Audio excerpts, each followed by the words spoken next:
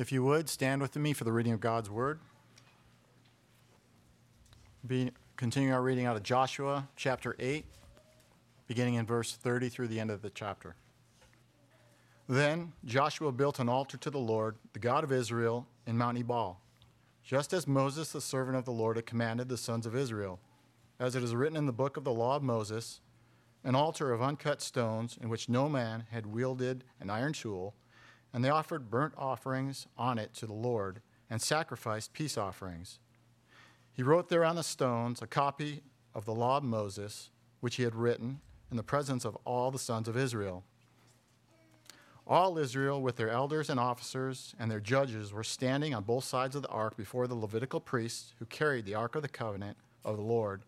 The stranger as well as the native, half of them stood in front of Mount Gerizim, and half of them in front of Mount Ebal, just as Moses, the servant of the Lord, had given command at first to bless the people of Israel. Then, afterward, he read all the words of the law, the blessing and the curse, according to all that is written in the book of the law.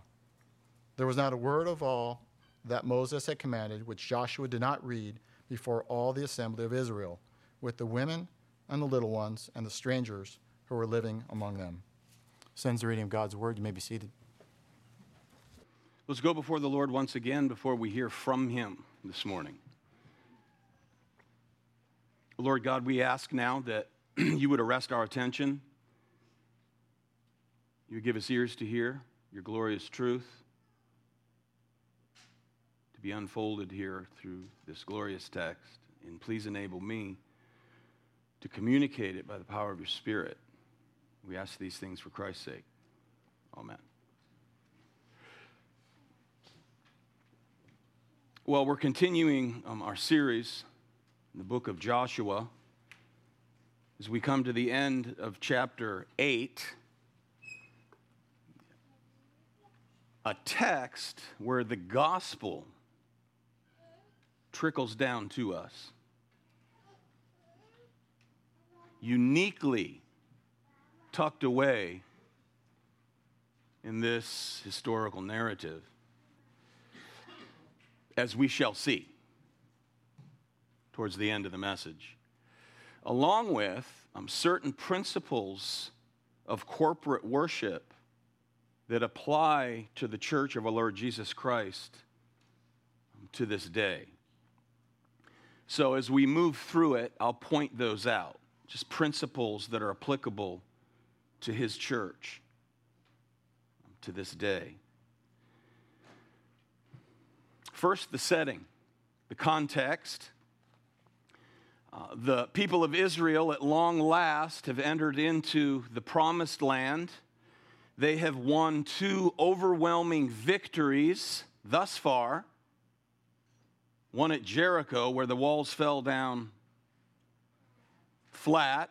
They didn't fall in, they didn't fall out, they fell down flat. Supernatural, powerful work of Almighty God, conquering Jericho, destroying everyone within that city. And then came the battle at Ai after their second attempt. Because at first came a shocking defeat from Ai due to sin within the camp of Israel. When Achan, the troubler of Israel, Achan's name means man of trouble, when he saw with his eyes and coveted with his heart and then took with his hands God's ban on Jericho, spoils of war, gold, silver, and an ornate robe from Shinar, which is a Babylonian robe, which was really just a pagan status symbol. He took those things and he buried them in his tent, which was a direct violation of God's ban of Jericho. The cancer of covetousness consumed Achan. Having lost proper sight of God's goodness graciousness, and provision. That's one of the first principles, by the way, of serpent theology, which originated in the Garden of Eden. And that is that the tempter comes and he places emphasis on the restriction imposed by God rather than on the riches that he has lavished upon his people. And because of our first parent's sin, otherwise known as original sin, we all bear the consequence, and that is the consequence of a sin nature. You're born with a sin nature. Nobody has to teach these children how to sin. Amen. Witness, moms and dads, they already know how to do it. I came out never having been taught how to sin. So we bear the sin nature, and here, Joshua chapter 8, which we saw in chapter 7, because of one man's sin, God holds all of Israel accountable, and they lose the first battle at Ai. Defeat. The takeaway lesson there was that contentment with God's goodness is an antidote against apostasy. Apostasy is to turn your back on a once professed faith. It's the great antidote. Contentment with God's goodness. So here then, as a theocracy, ancient Israel was a nation set apart unto the Lord in covenant with Yahweh, the one true and mighty God, which makes Achan's sin a capital crime. A capital crime. This is treason against God, against the nation, and against the people of that nation, the consequence of which was death, a death sentence.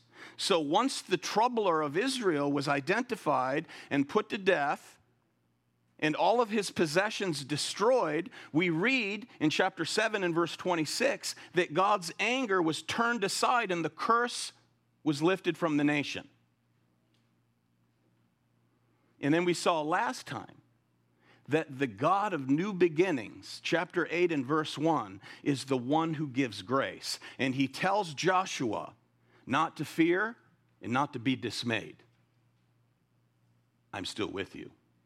And then he says in verse 1, look back, chapter 8, verse 1, take all the people of war with you and arise, go up to Ai. See, I have given into your hand the king of Ai, his people, his city, and his land.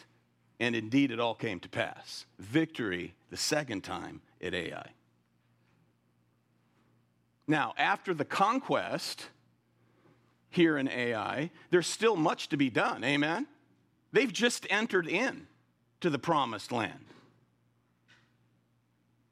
There are many battles to be fought, as commanded by God. This land is theirs because it's his. Notice, however, that it is very significant here and now, in the midst of a busy life and campaign, to say the least, that Joshua pauses to build an altar to the Lord God of Israel. Question: does anyone claim to be too busy to worship God? Obviously not you, because you're here.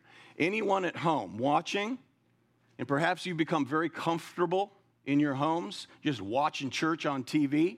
Question: are you too busy to worship God as you're called to worship, which is corporately?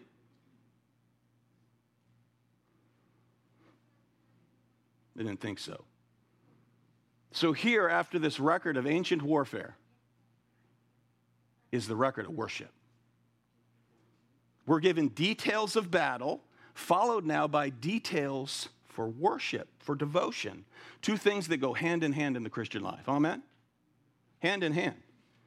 Called as we are to be a good soldier of the Lord Jesus Christ, we worship, we battle, and we worship. We go out and we battle with the truth. We battle against spiritual warfare. That's exhausting enough, amen? And then we come and we worship again. battle, worship, battle, worship. Enlisted as we are under the captain of our salvation, the Lord Jesus Christ, who calls us to take up the whole armor of God so that we can stand and resist what? The wiles of the devil, the tricks of the devil, to stand firm. And we put it on for his glory. Battle, worship, battle, worship. And here we're reminded again that our worship goes hand in hand with our service for him. And again, I'll point out these principles as we work our way through the text. So notice now in verse 30, then Joshua built an altar to the Lord, the God of Israel, in Mount Ebal, just as Moses, the servant of the Lord, had commanded the sons of Israel, as it is written in the book of the law of Moses. So as this amazing episode unfolds, we need to consider the command of Moses to the people before they entered in, before he died and before they entered in to the promised land. This is why they were still camped at Moab. So if you look there at Deuteronomy 27, verses 4 and 5. So it shall be when you cross the Jordan, you shall set up on Mount Ebal these stones as I'm commanding you today, and you shall coat them with lime. Moreover, you shall build there an altar to the Lord your God, an altar of stones. You shall not wield an iron tool on them. Okay, that's the command given by Moses, the servant of the Lord, before they ever entered in. So here now, Joshua follows through. They have traveled 20 plus miles north of Ai into the valley of, keyword of the day, Shechem. Shechem was a city in the valley with Mount Ebal on one side, Mount Gerizim on the other. So the time has come for them to fulfill the words of Moses and renew the covenant. To renew the covenant. So they've been joined, notice, the warriors of Israel have been joined now with the women and children who've been at their base camp in Gilgal. Now they've all come together. They've traveled 20 plus miles northward to Shechem. And Shechem, word of the day, is not a random place selected by Joshua, but is rooted in their family history as the covenant people of the one true God, Yahweh. Remember, Shechem was where Abraham first received the promise of the Holy Land some 600 years before. Look at it. Genesis chapter 12, verse 6. Abram passed through the land as far as the site of Shechem to the oak of Moreh. Now, the Canaanite was then in the land. Hey, did you hear that? The Canaanites have been there for a long time. Whose land is it? God's land. When will they receive the land? When the sin of the Amorites is full. When the iniquities of the Amorites is full, which would take over 400 years, then you will enter the land, and here they are. The Lord appeared to Abram and said, verse 7, to your descendants I will give this land. So he built an altar there to the Lord who had appeared to him. So it was in Shechem that Jacob returned, having been in exile on the run from his brother Esau. Remember, he was fearing for his life? And he returned to Shechem, Genesis 33. And then Shechem became Jacob's family homeland, Genesis 37. So Shechem was the city that any Israelite would associate with the promised land. Here they are, situated again between Mount Ebal and Mount Gerizim, which would make for a great natural amphitheater as they enter in. And we're told that it is now important that they come aside after this great victory in Jericho. victory in Ai, they now pause to worship publicly. To worship in what way? Publicly. First applicable point we see is the principle that the church of Jesus Christ is to engage in public worship. Public worship. God's people are to make a public statement to the world in which we live of God's grace, unmerited favor, his grace towards us, and our responsive commitment to him. That's why we gather. Grace, response, worship. Unmerited favor, response, worship. Publicly. That's one of the tasks of the church, to do this. To make clear to unbelievers around us that we worship the one true living God of grace who saves sinners like us. Amen? Who saves sinners. Verse 30, notice, it was then, or the ESV has it, I think, at this time. At that time, that is, having taken Ai, at that time, Joshua built an altar after the victory. After. See, we gather, beloved, and as we gather, we're considering what is behind us, and that is victory that has been won for us at the cross of Jesus Christ. And we also look forward to the ultimate victory, which is what? Glory. Glory. We still battle, okay? Israel, they look behind them and they worship God. These victories at Jericho and Ai, they're also looking ahead to the further conquest and the dividing of the land given to them by God. So they pause here at this time. They build an altar and they engage in public, corporate worship. You know what they're doing here with this stone altar? They're staking their claim on the land. It's God's claim, actually. They're staking claim to the land. This is his land. So to build an altar is a bold statement. It is an audacious declaration that says, mine. Bold. This is ours. Take a peek ahead at chapter 9. Now it came about when all the kings who were beyond the Jordan in the hill country and in the lowland and on all the coast of the great sea toward Lebanon, the Hittite, the Amorite, the Canaanite, the Perizzite, the Hivite, and the Jebusite, when they heard of it, they gathered themselves together with one accord to fight with Joshua and with Israel.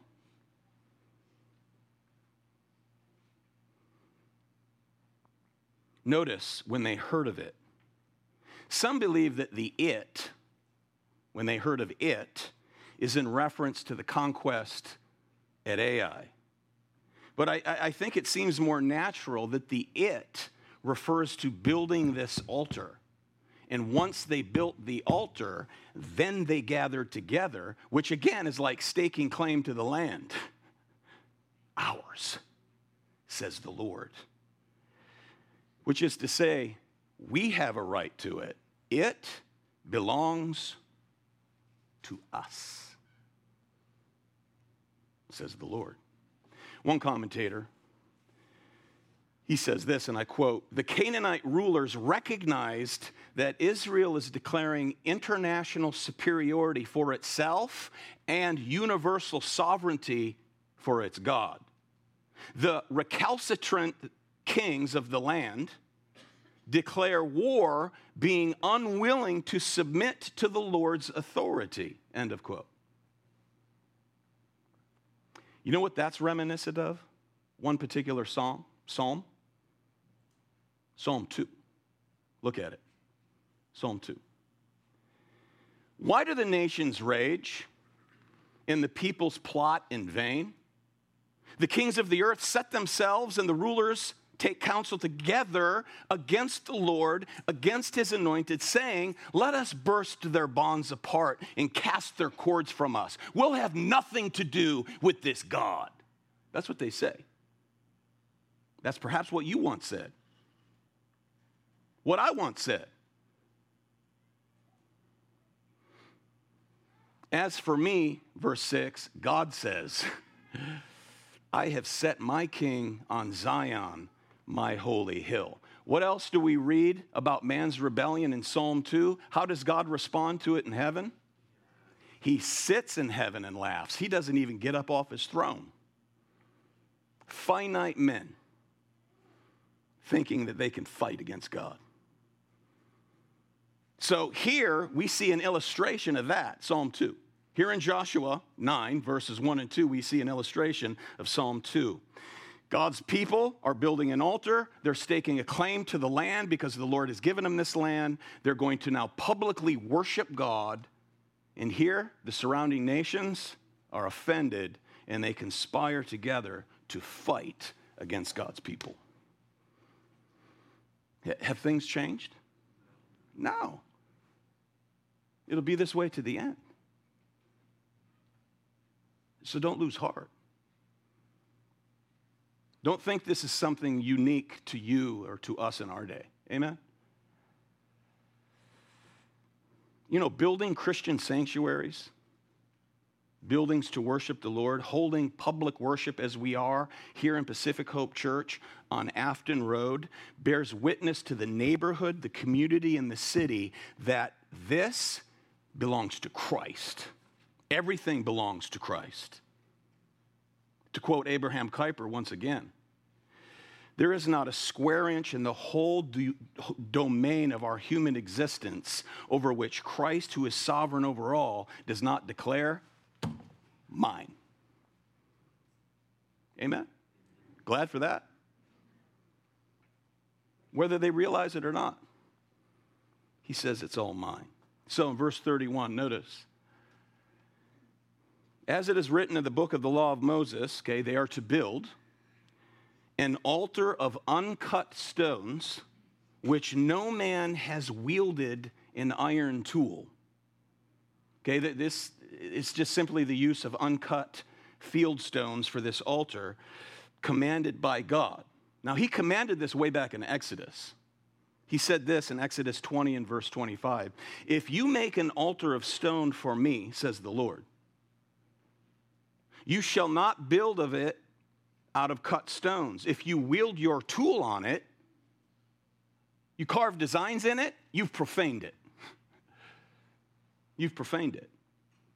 A simple stone altar was the command, not to be decorated, not to be designed by human hands. In other words, the Lord says, do not attempt to make them, these stones, more decorative. Do not add your own workmanship. Why? Why? So that man would never, ever think that any human work is to be associated with God's glorious provision. Lest sinners think, look at the beauty of my carving of this stone. Look at how intricate it is. This is my part. My part. Don't carve in it so as never to think that anything brought to this altar makes the sacrifice, which will be burnt on top of it, acceptable. In other words, no man contributes anything to his salvation. Nothing. Only God's Lamb does. That will be burnt upon the altar of field stones, uncut. In other words, God will not allow flesh, any human flesh, to glory in his presence. You played no part in your salvation. It's not, well, God provided the grace and I provided the faith. Wrong. Faith is a gift. The only thing that you and I provided towards our salvation is your sin. That's it. That's it. Rejoice in that. Another principle that we see here is that worship, corporate worship, is to bear witness to God's grace, unmerited favor. It is not what we do. It is not what we work. It's not the intricate design carved into some stone. Verse 31b, and they offered burnt offerings on it. On what? And the altar of uncut stones. To the Lord, and sacrificed peace offerings. We'll get to all that towards the end of the message.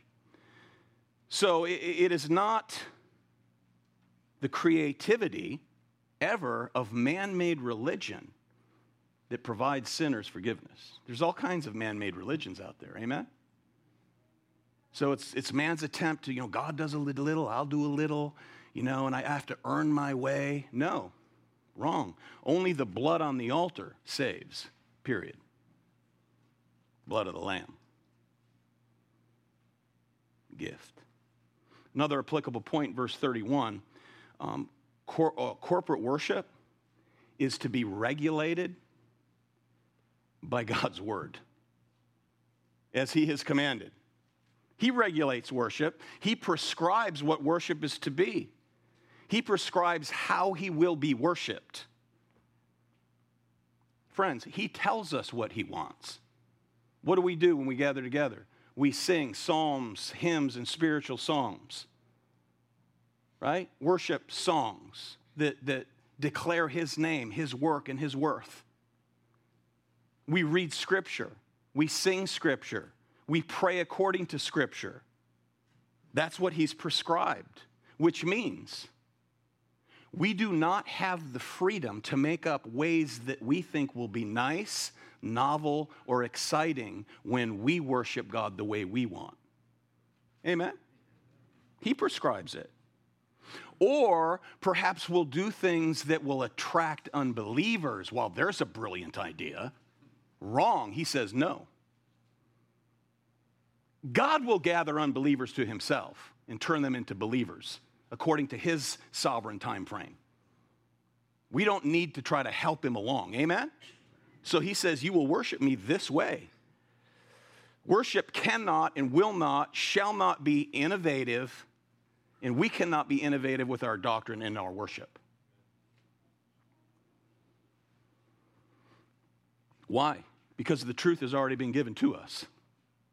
Revelation has already come down to us in one name, one person, one event, one revelation, and that is the revelation of our Lord Jesus Christ. You will worship him the way he tells you to worship him.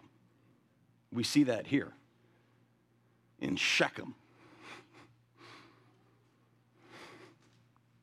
Friends, we don't come into this house, this place of worship, any more than Israel traveled to Shechem to make covenant with the Lord. That's what they're doing on different terms.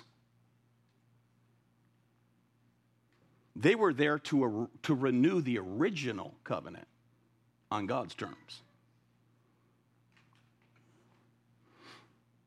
The covenant that God made with Abraham, Isaac, and Jacob, as I pointed out earlier, fulfilled in our Lord Jesus Christ by way of his life, death, resurrection, and ascension. So, in other words, our faith has been revealed to us. It's been gifted to us by God, and it concerns his work. It's his covenant, it's his work, and no human being ought to try and alter it. Alter, A-L-T-E-R. Don't A-L-T-E-E-R, the A-L-T-A-R. Amen? Don't alter the altar. Human beings, finite sinners saved by grace. Amen? We offer to God what he calls for. So no one worships God with what they think is unique or cute that makes me feel good. I often give a reminder to visitors if they're checking out Pacific Hope Church.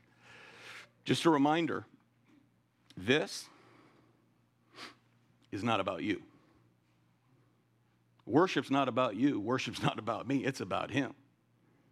So you never want to leave a church and say, I didn't get much out of worship. If you didn't get much out of worship, then you're there for the wrong reason because it's not for you. Worship is to come from you to him.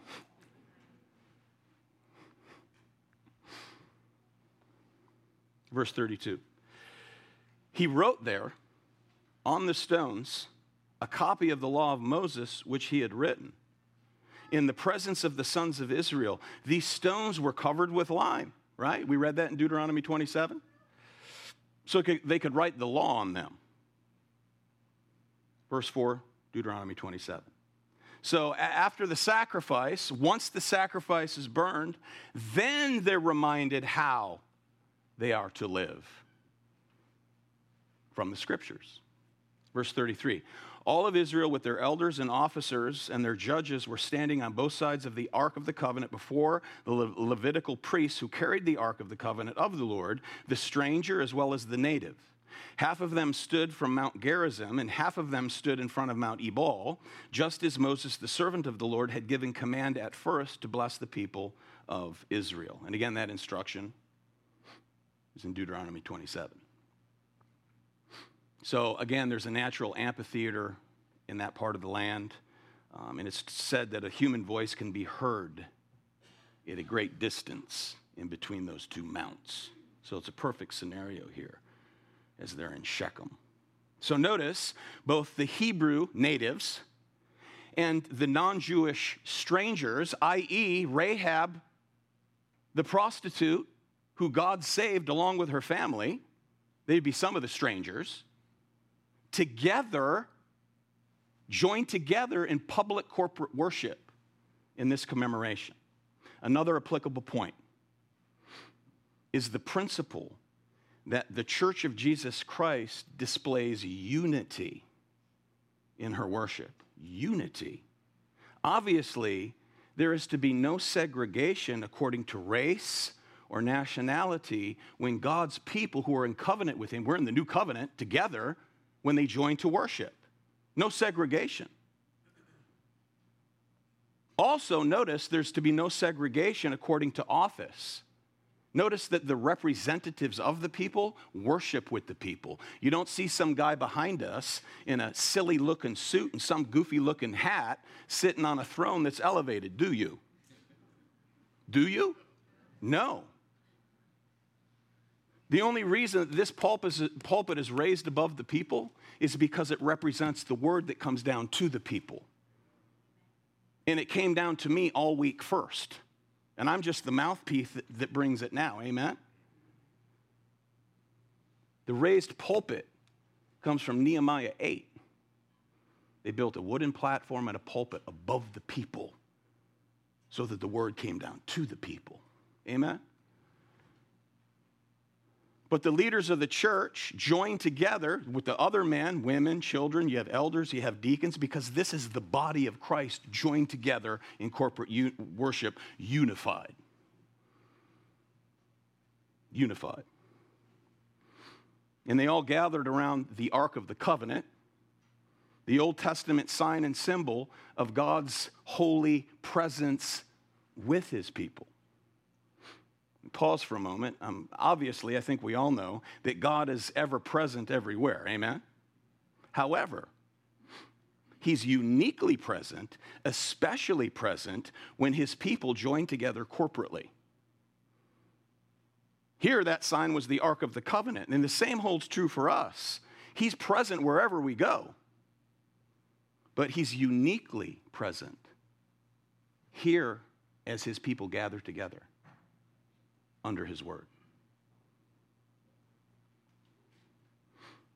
And they gathered around the word of God, just as we do to this day. Verse 34. Then afterward, he read all the words of the law, the blessing and the curse, according to all that is written in the book of the law. There was not a word of all that Moses had commanded which Joshua did not read before the assembly of Israel with the women and the little ones and the strangers who were living among them. So, the reading of God's word is a vital aspect of church life. And friends, oh, how neglected that is to this day. I hear it all the time. People go to places called church. They barely even read the word, let alone preach from it. They're watching movie clips and telling stories and entertaining people. You gather around the word. We read it, we sing it, we preach it, we pray it. As God's people are unified, gathered together corporately in public worship. We see that right here in the Old Testament. And we preach the whole counsel. Notice the blessing and the curse. Turn in your Bibles to Deuteronomy 27. I don't have these for you, but you can just turn there. Deuteronomy 27 and verse 14. The Levites shall then answer and say to all the men of Israel with a loud voice, verse 15, cursed is the man who makes an idol or a molten image, an abomination to the Lord, the work of the hands of the craftsman, and sets it up in secret. And all the people together say what? Amen, preacher. Amen. Cursed is the one who dishonors his father and mother. Amen, say the people. Cursed is the one who moves his neighbor's boundary mark. That's basically just to steal land. The people say, amen. Cursed is the one who moves the marker. Cursed is the one who misleads a blind person on the road. Cursed are those who distort justice. And cursed are those who lie with his father's wife. And then you have all of these other, sexual perversions. And it's amen, amen, amen. Chapter 28. Now it shall be, if you diligently obey the Lord your God, being careful to do all his commandments, he says to Israel, which I command you today, the Lord your God will set you high above all the nations of the earth. Verse 3, blessed you shall be in the city, blessed you shall be in the country, blessed shall the offspring of your body and the produce of your ground and offspring of your beasts, and so on. Blessing, curses were declared to the people. In the preaching, you're to preach the bad news and the good news. There's no good news, by the way, unless you know the bad. Amen? How can it be good news if you don't know the bad news? How can you know the blessings if you don't understand the curses? The whole counsel of God. Now, as regards Old Covenant Israel, friends, it was not as though membership within that covenant community guaranteed an absolute right to the promised land, whether or not you show yourselves loyal to Yahweh or not. After all, what happened to the first generation of Israelites who came out of Egypt? They all died in the wilderness. All but two. Joshua was one.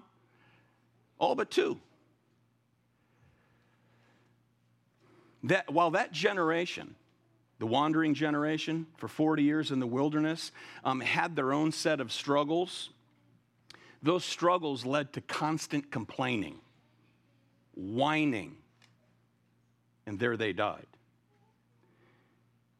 This new generation that enters into Canaan, this next generation, they'll have even more challenging and difficult challenges, more challenging and difficult struggles, rather, ahead of them than did the first generation. Although they will not be tempted to complain about the manna that God provided, although they'll complain and want meat, as they did, not will, but did, God said, you want meat? Remember this? I'll give you meat. I'll bring so much quail in that you'll be eating it till it comes out your noses, which is really gross. Right? You remember the account? They won't have to deal with complaining about manna because manna has ceased. So this new generation of Israelites are going to have to go about working the land, building their homes. They're going to have to raise and disciple their children and remain faithful to Yahweh in a world that is surrounded by the temptation of paganism. Surrounded by unbelieving people. Israel, the first generation, didn't have to deal with that. This generation will. But Israel's faith, as we know, would fade. Their faith will fail. the Lord will punish her and then by his Spirit call her back to himself, and thus the reason that they renew the covenant again and again and again. See the picture here? This is what they're about to face. So, unlike their parents, this new generation that enters with great faith, we see it, they enter with great faith, their children, nevertheless, will grow up and they will struggle to remain faithful to Yahweh time and time again. And most of them will err in one of two directions. One group will stress zeal toward Yahweh, especially through outward conformity to the law, adding rules upon rules so as to appear to be zealous and holy. That's a big bozo no-no right there. That's the legalist impulse.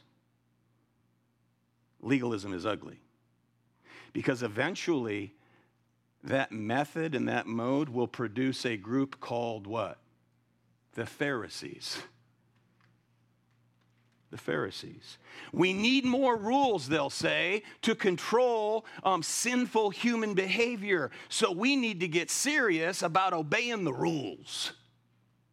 It doesn't work.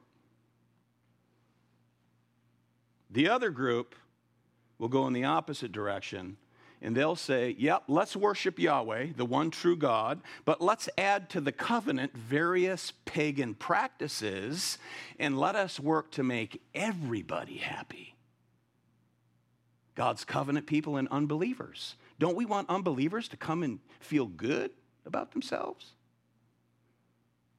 Is anything new? Anything new under the sun? No, that's what the two directions they went in. Both erroneous, both dangerous.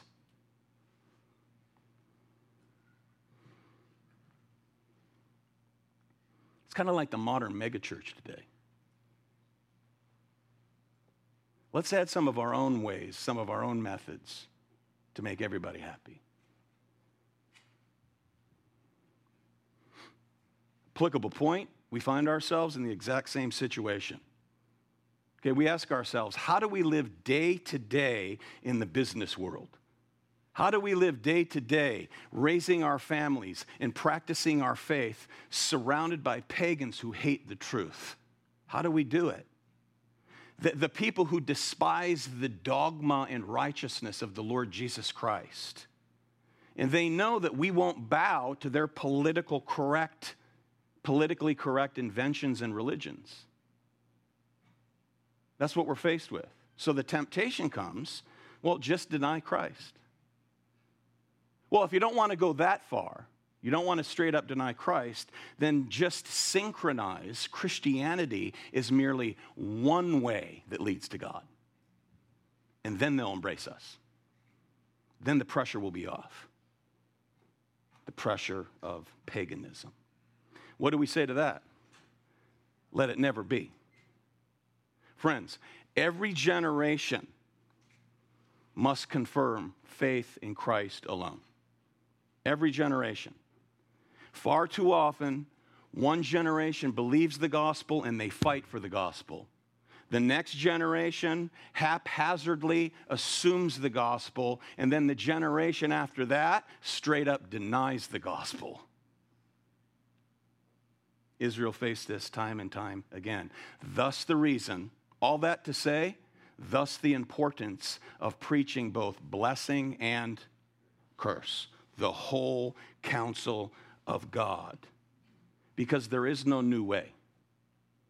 There is no different way. There is no my way. There is no to me God is like kind of way. If your God, if your Jesus doesn't align with his word, then you've got another Jesus. The false teachers came into Corinth preaching what? Another gospel and another Jesus. Heresy. Therefore, preach the blessing and the cursings. here we are. Look at Jeremiah 6, verse 16. We don't pave our own paths. Our opening reading this morning. Thus says the Lord, stand by the ways and see and ask for the ancient paths where the good way is, and walk in it. And you will find what? Rest for your souls. And how did the people respond? Look at it. But they said, we will not walk in it. We'll walk in our way. Blessing and cursing must be proclaimed, the whole counsel of God. The ancient paths that are established by God. And you know, our elders and deacons, we cite that verse probably what, gentlemen, twice a year? Did I go to that text, Jeremiah 6? Twice a year to remind ourselves to stay the course. The ancient paths. And again, this is the path that was made with Abraham, Isaac, and Jacob and finds its fulfillment in our Lord Jesus Christ. Now, every believer is going to feel the pull as this next generation of Israel will. They're going to feel the tug, as Jesus said, to go the easy way, to take the broad road, to enter through the wide gate. Because how many go that way, Jesus said? Many. And what does it lead to? Destruction. It's the ancient path paved out by God himself that leads to the straight way, the narrow gate, which is Jesus Christ.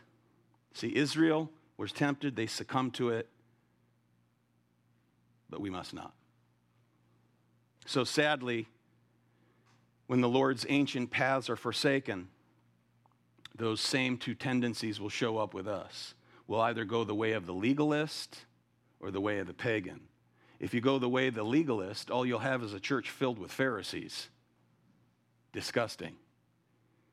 If you go the other way, you'll have a church filled with pagans, unregenerate people.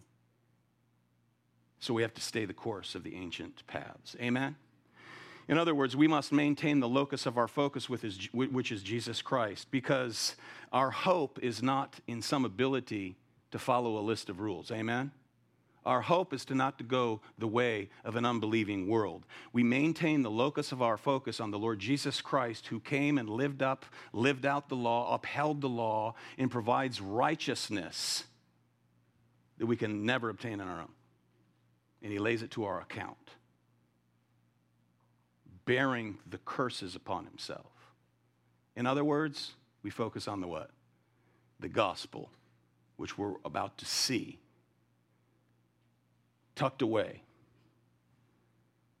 in this glorious passage. So I want to conclude now with the location of this covenant renewal, with the location of this corporate public worship service. Now, place names in Scripture, okay, names of places in Scripture are very important. They're never by way of coincidence,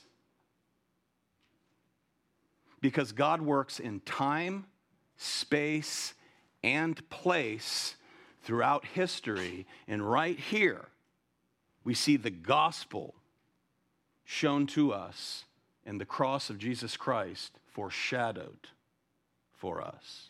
Right here in Shechem, that was in between Mount Ebal and Mount Gerizim. It's only been like 45 minutes. All right. So again, situated between Mount Ebal and Mount Gerizim. Mount Gerizim is the Mount of blessing. Mount Ebal, the Mount of cursing. Where was Joshua told to build this altar? Perhaps you say, well, on the Mount of blessing, of course. Right? No, wrong. Build the altar on the Mount of cursing. Look at Deuteronomy 11, verse 29. It shall come about when the Lord your God brings you into the land where you are entering to possess it, that you shall place the blessing on Mount Gerizim and the curse on Mount Ebal.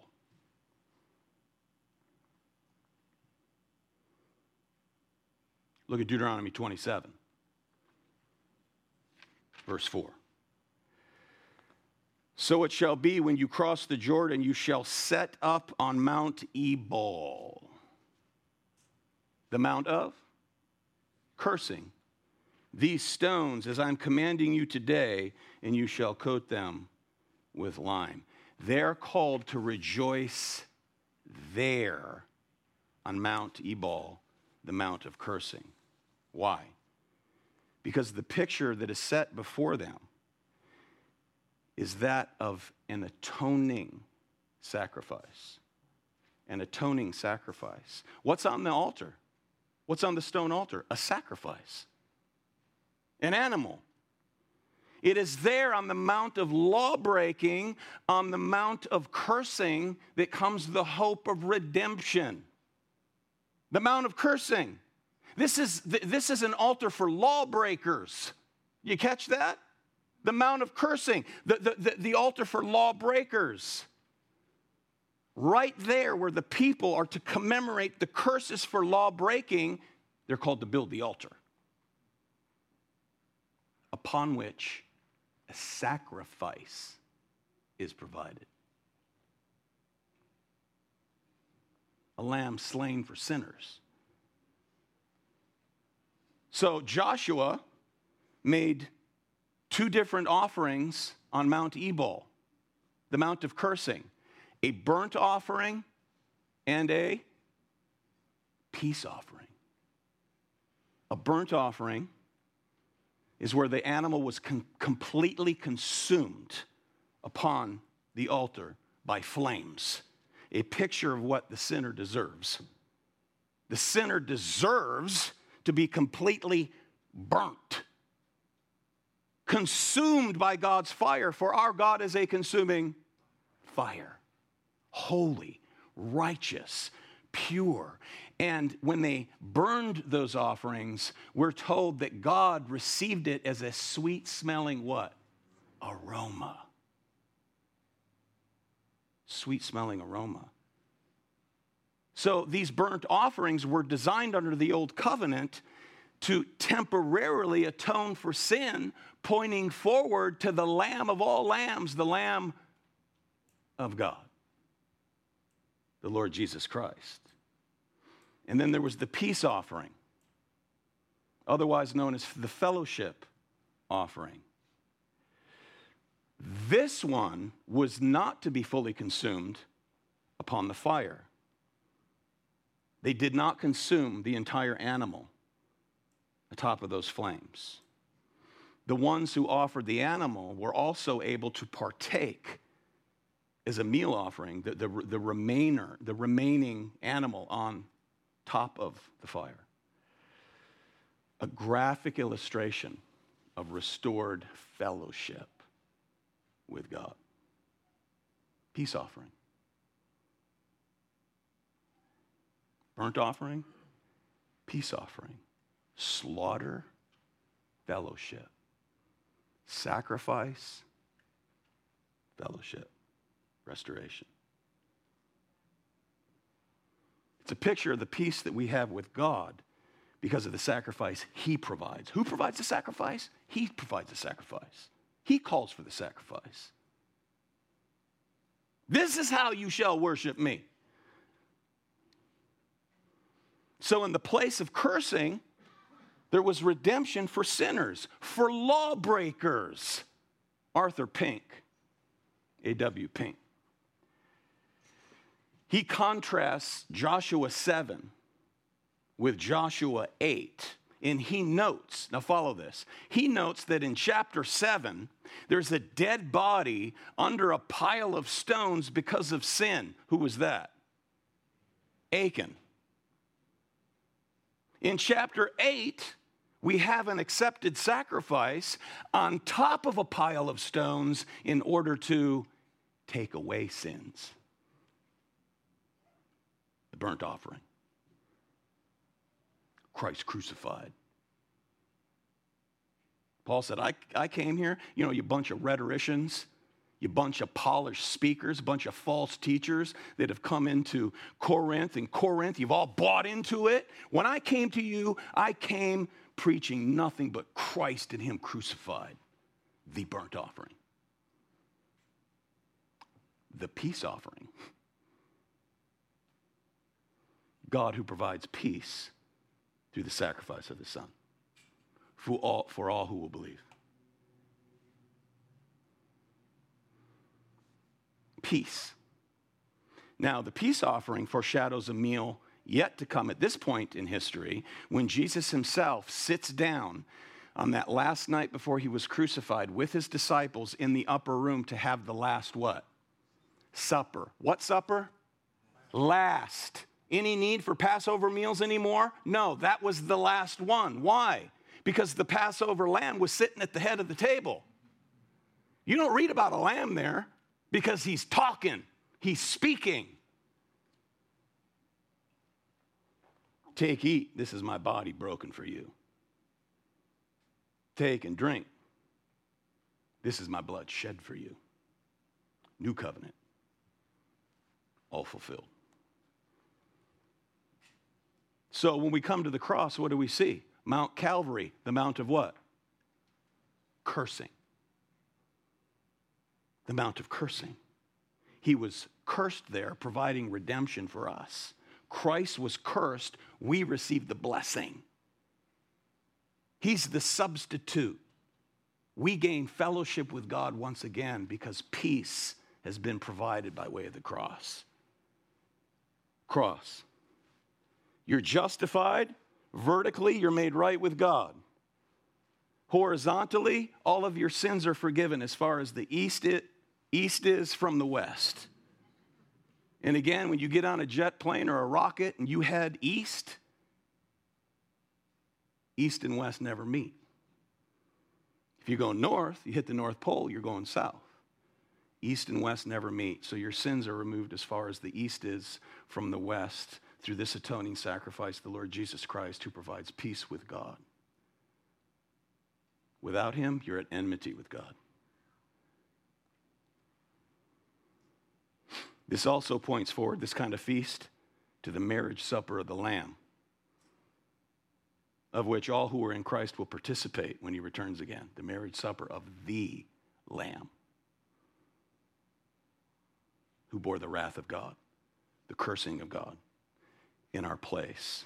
We have peace with him, and we'll get to celebrate together the marriage supper of the Lamb when he returns in glory.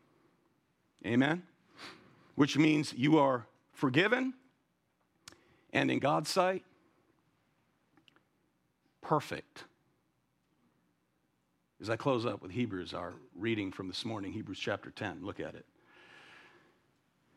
Verse 14, for by one offering, how many? One offering, he has perfected for all time those who are sanctified. And the Holy Spirit also testifies to us, for after saying, this is the covenant that I will make with them after those days, says the Lord, I will put my laws upon their heart, and on their mind I will write them. He then says, in their sins and their lawless deeds, I will remember what? No more. It's a done deal. Now, where there is forgiveness of these things, there is no longer any offering for sin. Amen? We don't sacrifice sheep and burn them on altars anymore because Christ quenched God's wrath on the cross for you. Done. This ceremony foreshadows that glorious work. The gospel right there in the town called what? Shechem. In between Mount Ebal, the Mount of Cursing, and Mount Gerizim, the Mount of Blessing. He's cursed. He was cursed. We're blessed. So here Joshua comes to the Mount of Cursing. He builds an altar. He sacrifices there. As the smoke ascends, it declares the gospel of God's grace to the whole nation, and it's only after gospel grace is given to the people that he reads the word of the law. Verse 34. Then afterward, he read all the works of the law. Do you want to read the work of the law and try to apply it before you realize that you're forgiven and atoned for? No, that leads to legalism. That's the list on the wall. Just do this, try hard. Forget that. Understand that he was cursed and you're blessed. Now, out of gratitude, we want to obey the word. Amen? You can't earn anything from it or buy it, but out of gratitude, we live in a manner worthy of the call. And that's his way. So, friends, we will keep ourselves from the dangers of both legalism and paganism only by keeping our eyes on the Lord Jesus Christ, who bore the curse, setting us free, blessing us, granting us fellowship with God through Christ, our one and only mediator, because now you have peace with God, foreshadowed here in Gerizim. So, friends, may we never grow weary of the gospel. Amen? May we never take for granted, young people, the gospel. Amen, children?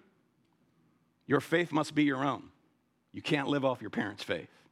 You must embrace Christ. And if you're here and you're not a believer today, and you're hearing this glorious good news,